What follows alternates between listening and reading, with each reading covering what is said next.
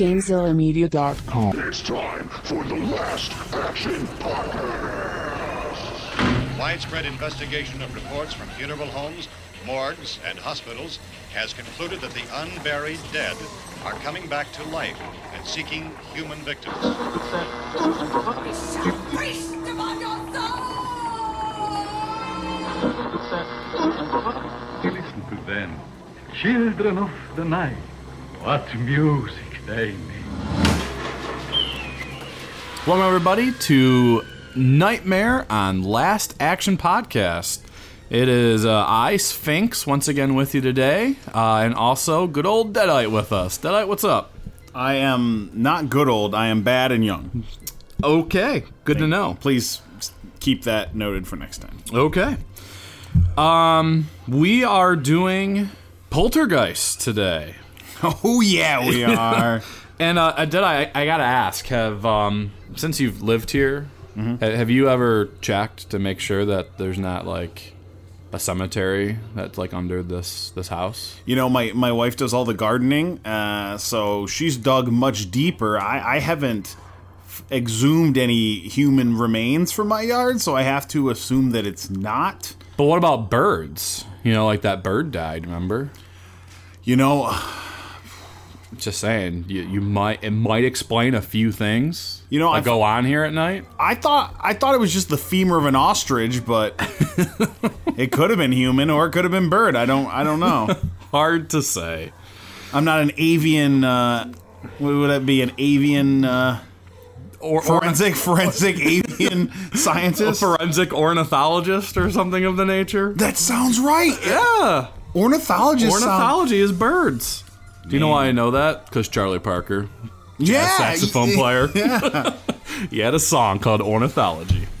That's about all I know about birds. But we're not really talking about birds here. Welcome to the Birdcast. Yeah, welcome everybody. I think you would probably prefer that based on our talk off the mic here today. What are you talking about? I will say on Patreon we do have the Gamezilla podcast pilot episode for We Like It Rough, a dog meme review podcast. It didn't really pick up, but the couple people that have listened to it have really enjoyed it, so I could get behind a Birdcast as well. Fair enough. All right, well, let's see here. We have Poltergeist, which is a movie done, well, everything is done by Steven Spielberg except the directing, which I thought he did that, but that's not true. It's actually directed by Tobe Hooper. Yes. Which I believe, after looking up some information, I think you know Tobe Hooper quite well, maybe? I definitely am more familiar with Toby's other famous movie, which is the Texas Chainsaw Massacre. Yeah. Which I guess we'll talk a little bit more about that later. Okay. But this was a Spielberg movie. This is definitely a Spielberg movie, and from what I looked up, I guess he contractually was not allowed to direct this movie because maybe a little bit of a pop quiz, even though we don't have the pop quiz button. The movie came out in 1982. Do you know what other super famous Spielberg movie came out in 1982? Did E.T. come out in 82? That's exactly right. Good work. Interestingly enough, I watched this with my wife, and we started watching it. She goes, "What are we watching? E.T.?" I don't even know if she connected all the dots to know that, you know, E.T. was also Spielberg and came out at the same time. But it was actually an astute observation from the way the film starts. Nice, yeah. So it was a Spielberg film. The one thing that I saw here as well is it was actually nominated for 3 Academy Awards. It was sound mixing, visual effects, and I'm missing out on the last one. Either way, all 3 of them actually lost to E.T., which I found kind of interesting too. So that's what we got. The first thing I noticed with the movie is kind of, I guess I'd call him our star role, right? Yeah, for sure the star. Good old Craig T. Nelson, which I didn't know he was in this movie. It's Coach himself. Now, you might know him from Coach. I recognize him most closely. I want to say it was written by Peter Benchley, the author of Jaws. The movie, I think, is called Creature. It was a made-for-TV movie starring in my mind it was Craig T. Nelson. It might not be Craig T. Nelson, but where he fights a government experiment that turns into a land shark. I believe it's called Creature. I believe it was a made-for-TV movie starring... All the facts I listed are things I believe to be true. They might not be true, but that's my Craig T. Nelson. Nice. The other one I was thinking was he was the ice skating coach for that Blades of Glory movie with Will Ferrell and what's his name? John Heder, is that his name? The guy that played Napoleon Dynamite? Yeah, that was like the other movie he was in. Yep. So, yeah, I was happy to kind of see him there.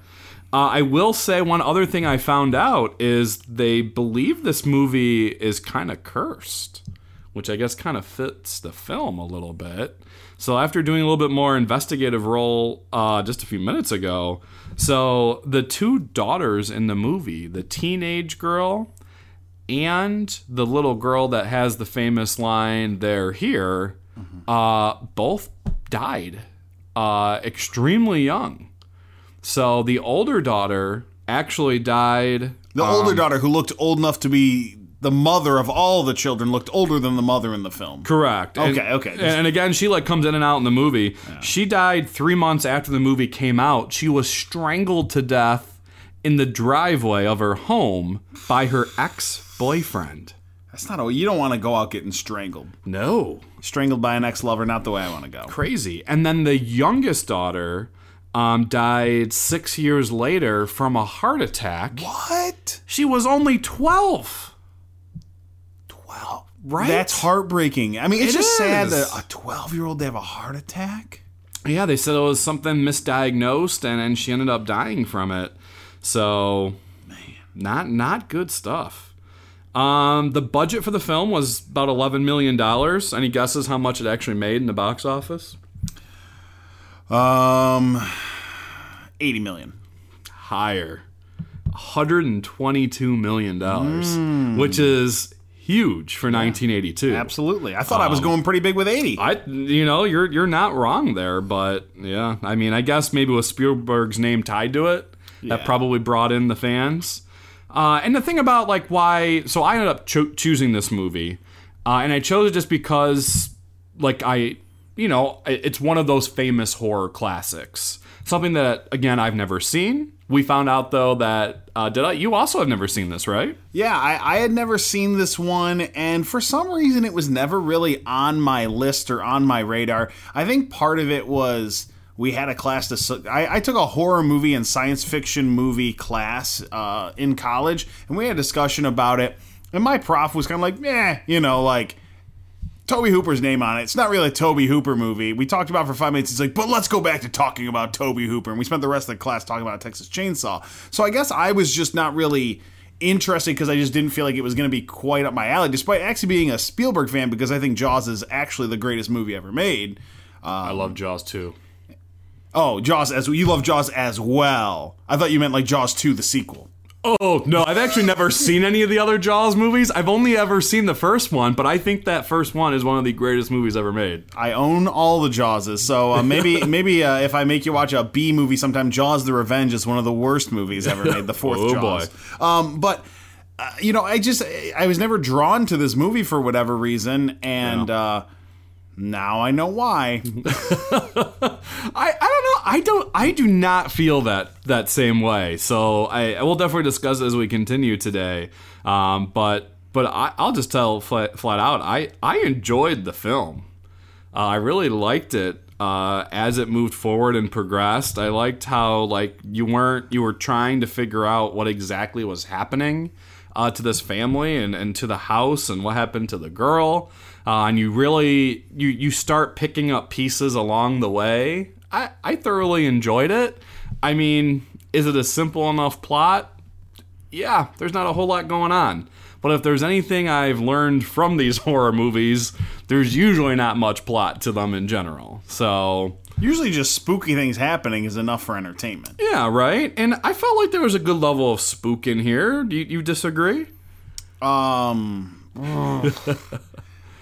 can think of just a couple things that even seemed remotely spooky to me. And so I think horror movies need to achieve a couple things to be enjoyable. It doesn't even have to be multiple of the things. It either has to be scary, it has to tell a good story, or it has to be fun. Okay. This movie didn't do any of those things. It wasn't any of those things.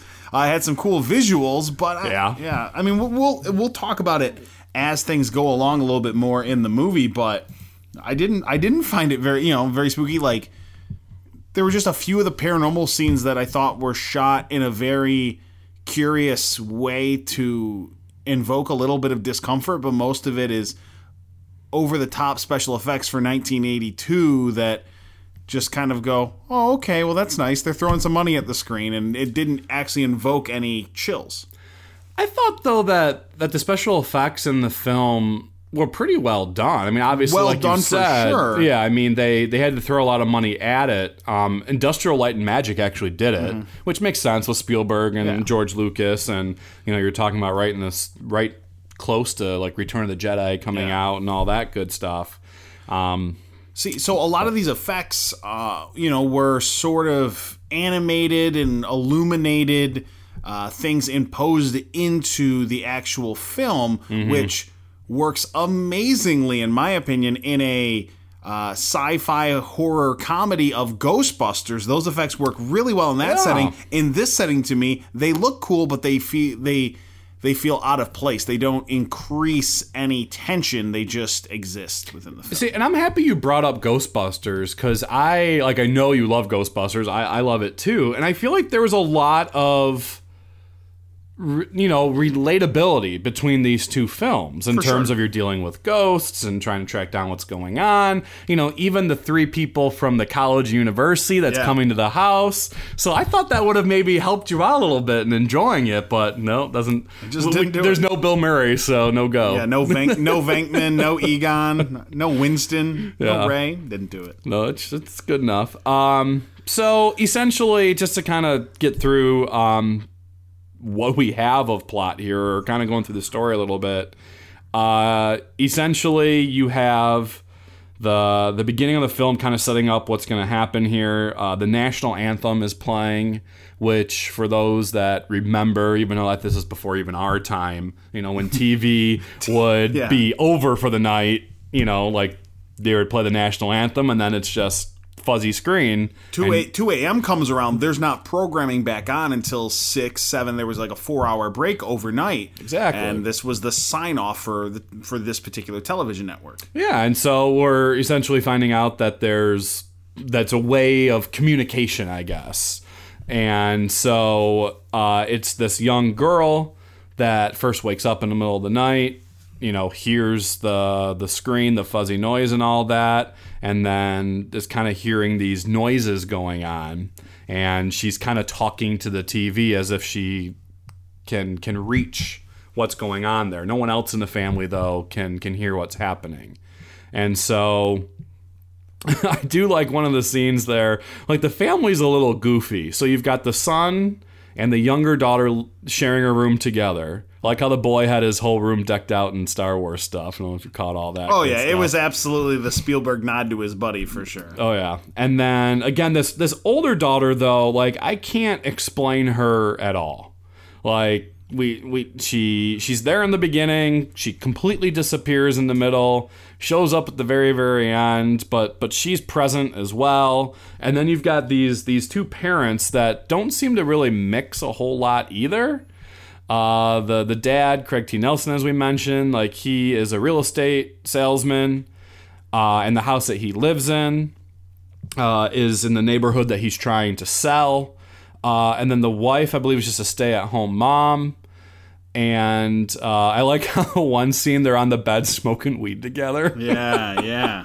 Solid with the kids around. And he's reading a book about Ronald Reagan. You know, it's interesting that's the way you took that. Yeah. I just assumed she rolled her own cigarettes. It was a cigar box. I didn't necessarily assume it was marijuana. I thought she was just doing hand-rolled cigarettes. Oh, you see, I thought it was weed because while he's rolling them, she pulls out, it looks like just a regular old cigarette, and starts smoking it after. She was rolling them. Was she? Maybe I missed it. That's what I thought was going on there. I thought it was hand-rolled cigarettes. All right, fair enough. Second time around, when the national anthem plays and then the screen goes fuzzy, The girl says very famously, "They're here," right? Which I didn't know that was going to be so early in the film that super famous quote was said. And it's the TV people, as she calls it. A earthquake-like event happens, but only in the bedroom, and she's sucked in, essentially. There she is. Yep. The whole. No, she got sucked in at a... Did I skip? Are we not there yet? We're not there yet. Oh, I'm sorry. That's my God. Yes. No, I'm so sorry. No, you're right. You're right. The first small episode, the family believes it was an earthquake, but as we're into that, it was actually a paranormal episode. As my computer is updating a driver or something. Okay, it's still good. It was like an opening into the current universe or world or whatever. I'm right, or dimension. You're right, because then they start to see weird things happening around the house. Right, there's bent silverware. The dog is barking at the wall. There's all the chair is moving on its own in the kitchen, which was one of the cool scenes, and it's one of the so in the scene where so the dog starts barking, and it's one of those things that from a presentation of a horror movie makes sense. You've now seen that the young child is sensitive to paranormal or to these forces. That's an archetype that is set up in plenty of horror movies before and used plenty after. The child, can see things the adult can't see. Then they clue you in, same thing with the dog. The dog's barking at this specific area and then brings a toy over and sets it down and looks up at the area. Like, that's really strange. But the way both of those things are done, it's shot, and the way the music's put in doesn't build tension. It just builds the world, which to me, I would have rather tension been built there. And then all of a sudden you're seeing these couple cool little things where the chairs are getting reorganized in the kitchen and the chairs are getting stacked, and there's no way this little girl could have done it. And the way that is done so quickly with the camera panning back and forth, that's the first moment. And we're a half hour into this 2-hour film probably. And that's the first moment you're like, oh, that's a little chilling. Like, that's interesting. Where do they go from here? Yeah. And they spend the next few minutes of the film, which is over the course of an afternoon in the film time, of the mother doing these weird experiments, seeing that something is going on in the kitchen where a force is pulling things across the kitchen floor. Have you ever seen Close Encounters of the Third Kind? A long time ago, I saw most of it. Yeah. It's another Spielberg movie, 6 years before this one came out. In fact, one thing I was reading was this movie, Poltergeist, was kind of supposed to act as a sequel to Close Encounters.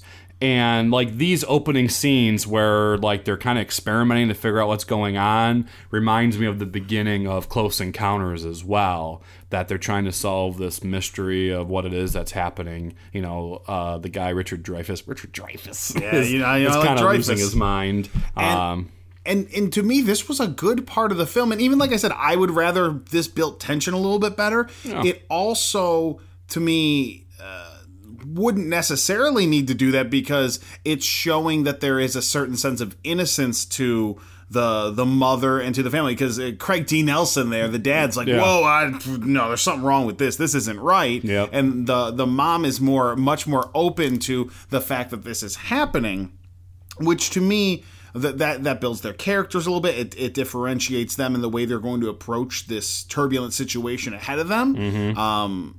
So I understand it from a choice, but again, I don't think from here it went, from a storytelling perspective, it went well. Okay.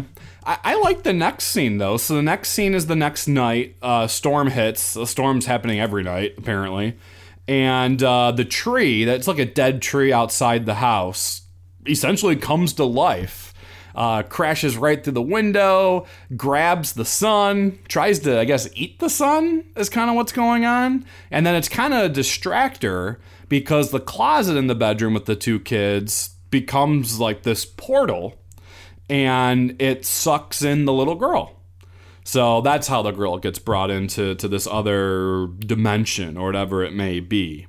So So I hated this scene. Really? Absolutely. I thought it was cool. And I am, as we listened to on a previous Nightmare on Last Action podcast, I am very pro trees attacking people. I'm an Evil Dead guy. Yeah, I mean, the tree wasn't raping the little boy, so... Yeah, which is good. I don't want anything bad to happen to these children in that regard. But here's the thing. The movie sprinkles in just little hints of paranormal. Things levitating, things being moved, the girl talking to ghosts. And so let's call that on the paranormal scale a 2 or 3. There's visual representation of something paranormal happening. Okay. It then spikes to a tree coming alive, reaching in with tree arms, eating a child, and the whole house shaking with glitter and everything falling and there being like portals. It goes from like a 2 or a 3 on the paranormal scale to a full-on 9. And I thought it was a dream sequence. I was like, this is such an aggressive jump from a visual standpoint and from a what is happening to this family standpoint. This is the type of stuff you would think you'd see closer to a climactic part of the movie, but it's happening 45 minutes into this 2-hour film, and I'm like, well, what the hell just happened? I would never go back to that house after it happened, but the whole family's like, oh, okay. So you bring up a really good point there. I would definitely say that, like, things escalated super quickly, and it seems like the family is kind of like, meh, whatever type of deal, kind of afterwards. Super quickly, 45 minutes into the movie. Yeah. So the setup was 35 minutes of setup, and then it spikes to what should be a climactic moment of the movie that seems out of place. Yeah, it does seem slightly out of place. I would say, though, I was kind of ready for something big to happen. Like, the movie was dragging a little bit. Like, it was cool to see all the lighter paranormal stuff going on, but, like, I was ready for something big to occur. Yeah. So I can see, I can definitely see how you could feel a little bit rough on that. But I did mention as well, like I say, like, it seems like mom's not that concerned. She's acting kind of casual. Like, sure, she's upset that her daughter's gone, but you know what I mean? Like, there's not enough quite going on there. Yeah, so I don't know if we fully hit on that. This whole episode happens, Tree snatches the boy, everyone's freaking out, and then they realize the little daughter, the youngest girl, the little blonde girl who can talk to these ghosts. Carol Ann is her name. Carol Ann is gone. Yep. They don't know. They're looking everywhere. Craig T. Nelson's jumping around in the pool that's unfinished as mud puddle, thinking her body was in there. And no, they never find her. And they just believe that she's been taken by the forces of the home. Yeah, exactly. So they decide to reach out to some university professors and students, it seems like. And again, this is where I make my Ghostbuster reference. They're gonna... Yeah, Lionel Richie was there. Yeah, he definitely looked like Lionel Richie. The mustache, the mustache was selling it for me. And so they're gonna investigate the house to determine whether or not it's haunted or whether... Well, they say that the line here that I kept is that a poltergeist is around for days, a haunting is for years. And so this is parapsychology that apparently they study. At this point, when they're at the house, they find out that they can actually talk to the little girl. So they're speaking to her and all of that. There's a light. They're talking about stay away from the light, which is, again, I believe that's where this came from, of no, don't head towards the light. Stay away from the light. I'm guessing it's this movie that, talking in that way when it comes to, like, if you're going to die or whatever not it is coming from. So obviously a very big reference that we see today. And then essentially we find out, while they're still trying to investigate how to get this daughter out. And again, like you said, they're still living in the house. They're still living there. Which is weird. And the paranormal team comes in. And one of the scenes that I did like is one of the investigators like, yeah, man, I have this crazy footage. You wouldn't believe it. It's of a Hot Wheels car, a Matchbox car. It moves 7 inches, and I have it on video. Mm-hmm. And the Craig T. Nelson's like, yeah, so... okay. And then he's like, yeah, it took like 7 hours. Like, no, you normally wouldn't see it, but I have a time-lapse camera. And then he's like, oh yeah, okay, well, he just kind of like, whatever, like blowing him off because he realized he's about to show this guy some crazy stuff. Mm-hmm. So it is a little interesting that they set up that this paranormal team they haven't seen anything like this before. No. And that was a clever way to do it. Mm-hmm. Yeah. Craig T. Nelson, he ends up taking a walk with his boss. They're talking about how they're going to do a new phase of the subdivision, but there's a cemetery there. So the boss is like, well, we'll just move the cemetery.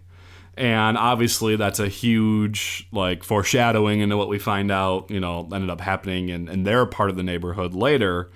Or actually, I have it on here. He actually tells them that the house that they're on actually used to be a cemetery too. So it started off in the valley. Yeah. They moved it to the hill, and now they're going to move it from the hill because they want to build houses on the hill. Yeah, and something we may not have hit on, a lot of horror movies take place in old houses. This is a new development. Yeah. Yep. Craig T. Nelson's character, the dad, he's the real estate sales guy, and he gets to live in one of these brand new nice homes. And so next up comes the part that I don't like a whole lot, and I'm curious how you feel about her. The old lady. One of the only good parts of this movie. Oh my God, you and I cannot agree on this movie. She was not, I was not a fan of her. So that character has been in several other films. A movie that I think I'll want you to watch with me someday. It's called Behind the Mask, The Rise of Leslie Vernon. She has a little role in that where she plays a librarian, and she's this tiny old lady who has the creepiest, whisperiest, high-pitched voice, and she comes in to be the medium, and it's one of the only things I like about this movie, because I'm like, she's weird. It doesn't matter what role this lady would play, because she's so unique, and she comes across frightening and weird. I do like how, kind of what you mentioned before, with Craig T. Nelson, maybe not being fully sold on everything at this point. He's testing her about whether or not she really is a medium or not, and then she kind of messes with him back. I liked that scene. I also did like the little bit of conversation and dialogue she had talking about afterlife. So I wrote down here that she mentions how there is no dead, there's only a transition of consciousness. And souls are not aware that they have passed. They just move into a new phase, I guess. I like kind of goofy stuff like that, what's the afterlife all about? So I kind of like some of that conversation she was having there. But then she warns, she's like, hey, your daughter's alive. I know where she is. She's okay, but then she talks about how there's this very powerful evil force, the most powerful she's ever seen or felt or had a presence of, and she calls it the Beast, and it's holding Carol Ann, the little girl, really close. And I also mentioned, go ahead. Yeah, which was a heavy part of the movie, because when I hear the implications that it's the Beast, that's implying it's the devil. That is what she's applying by the Beast. If you look at the biblical context of that, that's what that would mean. So to me, that was a moment. It's this sort of heavy dialogue that she's delivering. Yeah.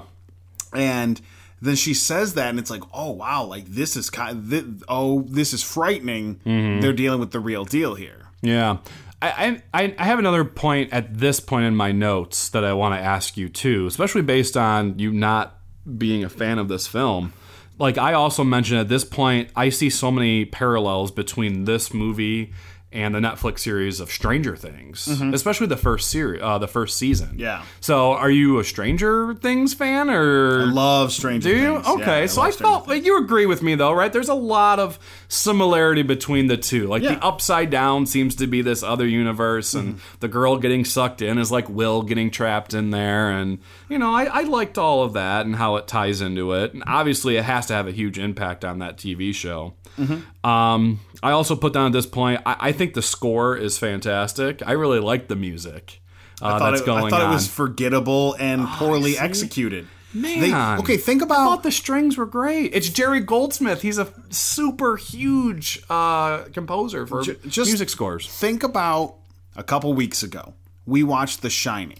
Well, no.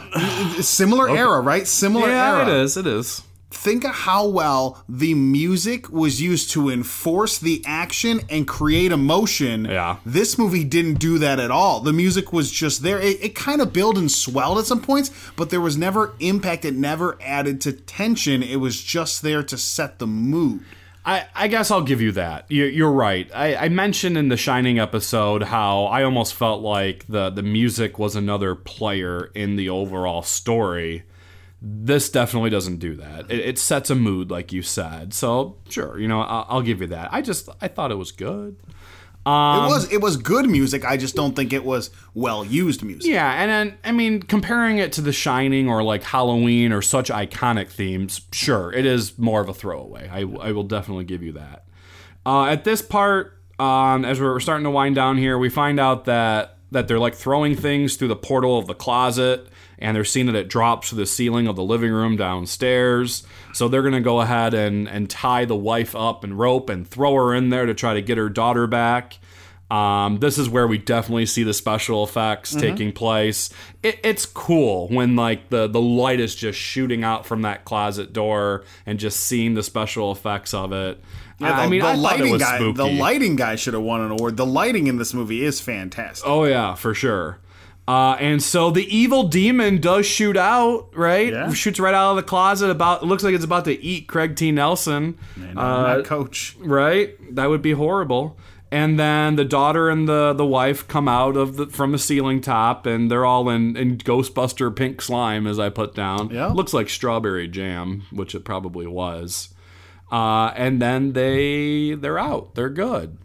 Yeah, they're gonna move. They got the girl back.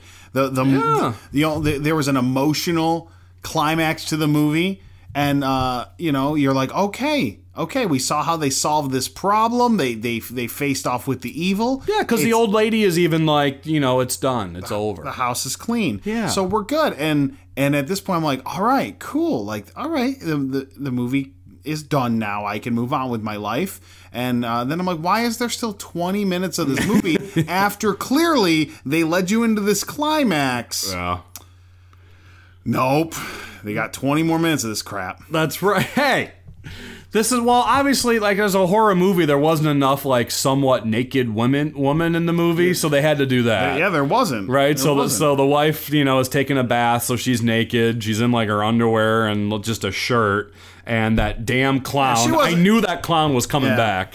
So there's this clown in the kid's bedroom, which I am still writing here, like, why are they still staying in this house? Yeah, that was a big thing. So they have a whole scene where they're moving out. They're loading the moving truck, and Dad's like, hey, I just got to go, get my last little bit of stuff from the office. We're leaving tonight. Let the kids go to sleep if they want to. This doesn't make any sense to me that this house is super haunted. Your family's just been through this emotional ordeal where your daughter was sucked into basically the afterlife, and you need to get her out and fight off demons or whatever. Yep. And you're like, yeah, but the medium said it's clean, so just stay at the house, and then we're gonna go to the Holiday Inn when I get out of work. And it's nighttime. The kids are in pajamas, and she's taking a bath, like falling asleep. Yeah, and there's still a ton of stuff in the house. Y'all are moving tonight.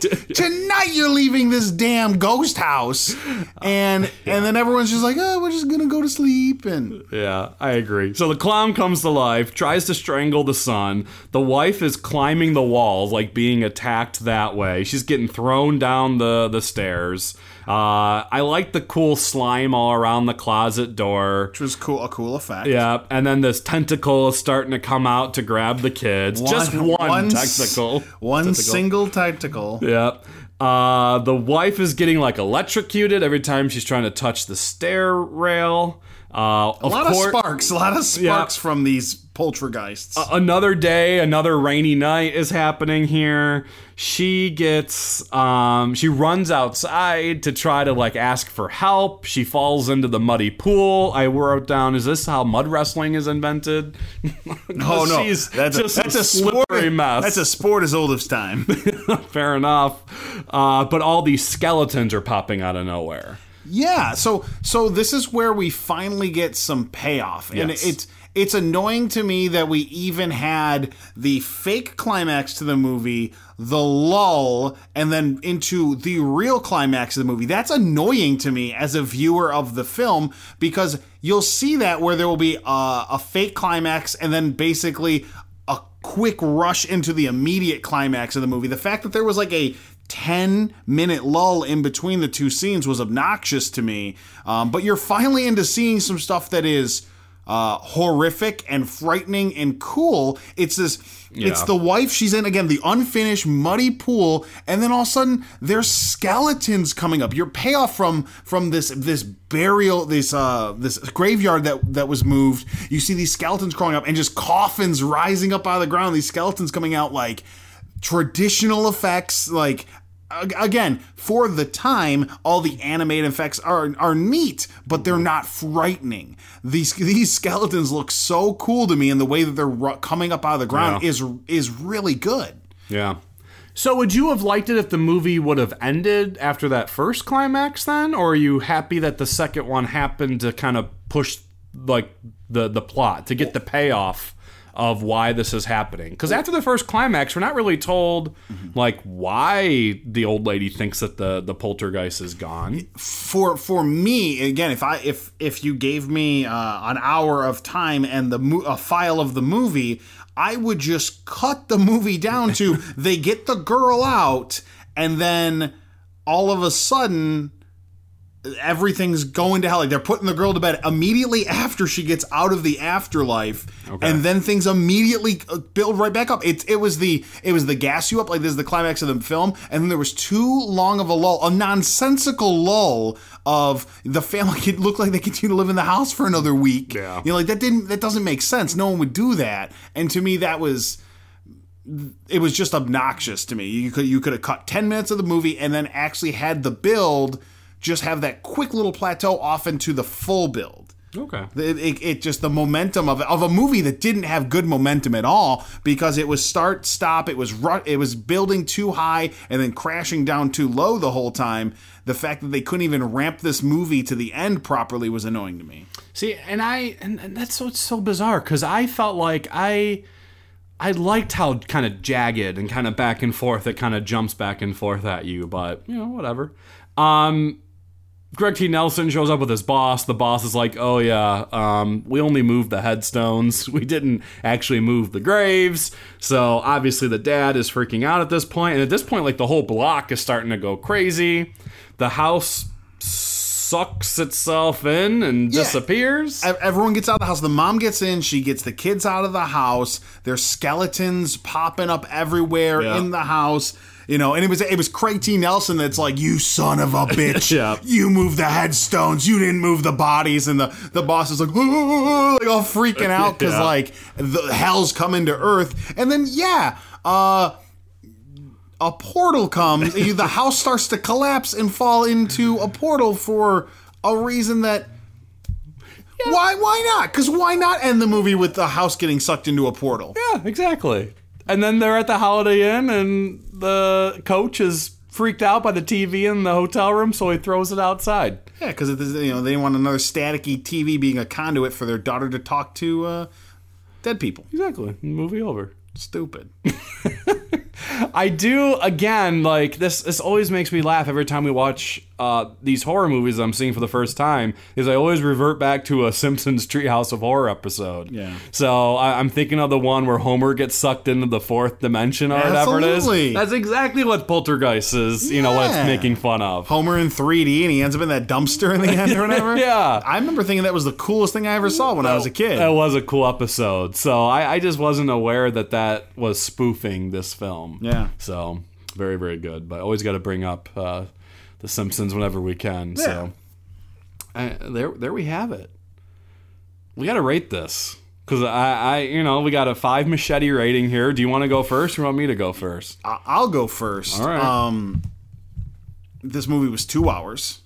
It was a little less than 2 hours. Yeah, the Amazon Prime I rented it on, it said it was a 2-hour film. All right. It was $2 and it cost me $4, both of which I will never have back. Is this really why you're jaded in the end? Is that this is the first time you've had to pay to watch a movie for the podcast or for anything else?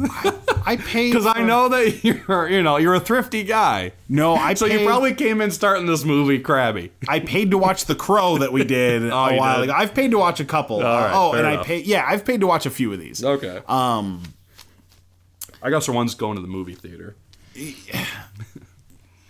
I thought I was gonna watch a Tobe Hooper movie, which again, I should have known. We discussed it in my class forever ago. Like, Texas Chainsaw Massacre is a cool movie. Yeah. This, to me, reminds me of that other Spielberg movie from 1982 that's just awful. I hate E.T.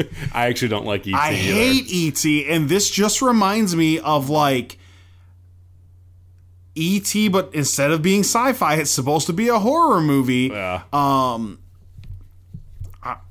I'm having a hard time really just putting together how much I dislike this film.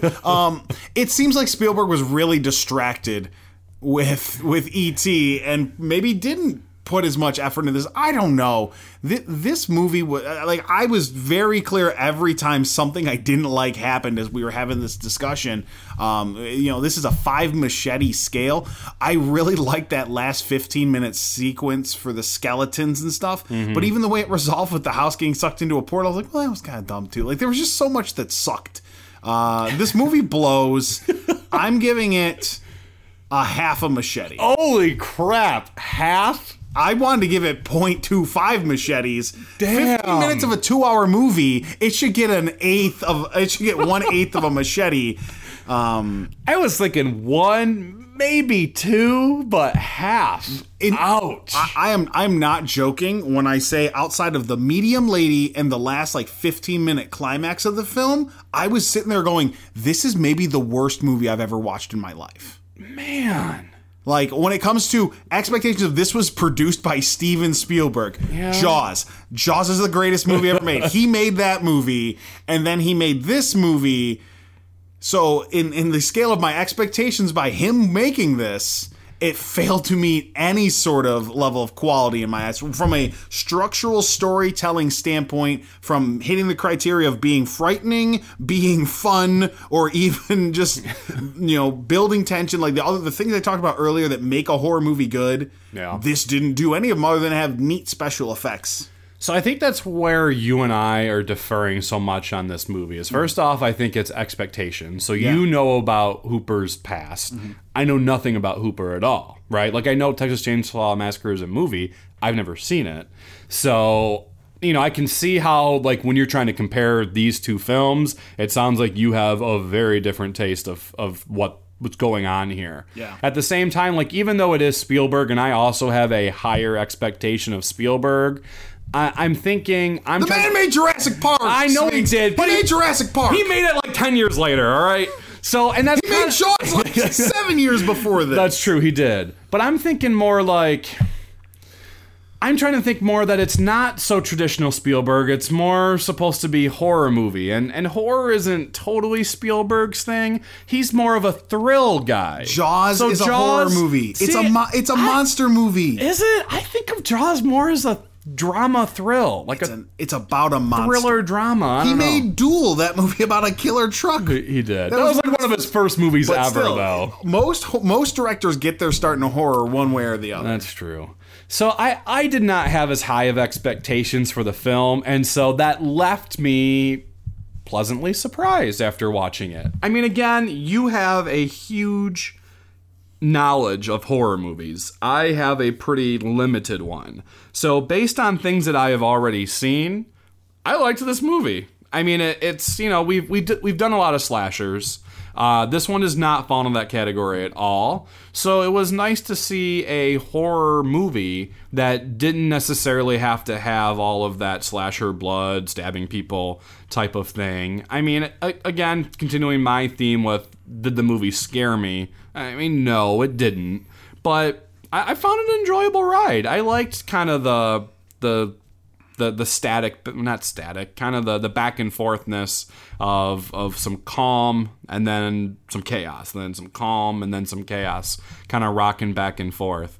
I'm not saying it's a movie I'm gonna see again necessarily, but I'll give it 3.5 machetes.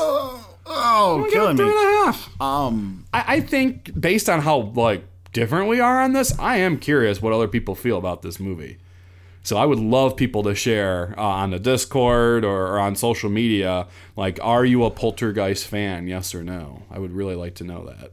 And if you are, you can lose my phone number.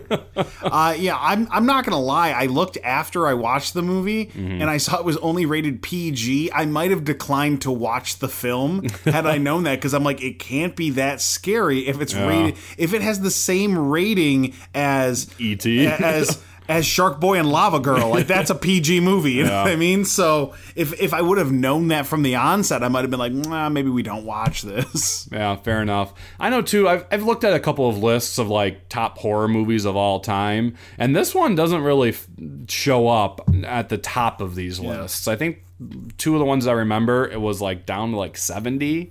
And then another one I think was like 56. It had it rated. So, I mean, you have to agree that in terms of the impact that this film has had on the genre, you can definitely see where that is. Yeah. Whether or not you agree with the payoff from the original, like, that's fine. But yeah, I honestly think that if it didn't have the Spielberg name on it, it would be designated as a watch on network TV on a Saturday afternoon movie. Like, it wouldn't have...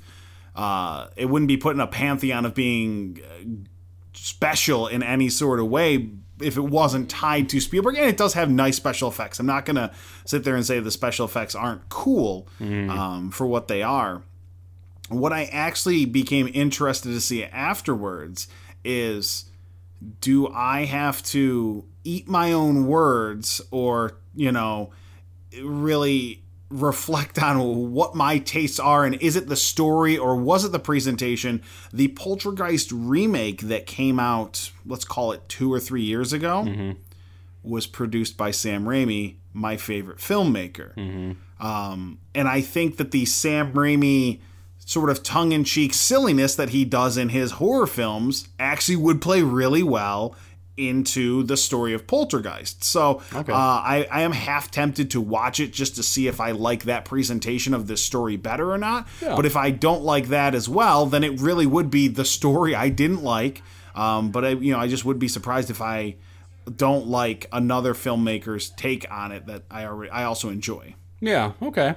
So do you know like what the new one is rated? I think it was PG-13. Okay. Which isn't surprising to me. I mean, Sam Raimi's produced plenty of PG-13 horror movies. Like he did, I think like The Grudges are PG-13. Like he produced at least one of those. You know, like a lot of those like sort of paranormal movies that are based off Japanese horror films that were popular in the early mid-2000s. He kind of has his finger in those. Okay, fair enough. All right. Well, we've talked a lot about Poltergeist. I think I'm ready to call it a day. How about you, Deadite? Let's terminate it. All right. Hopefully this house doesn't, like, turn into cave collapse on itself and turn into a portal. It won't. It's structurally good. Strong integrity. All right. I mean, no skeletons have come up from the floor, so I think we're in good shape. I think so.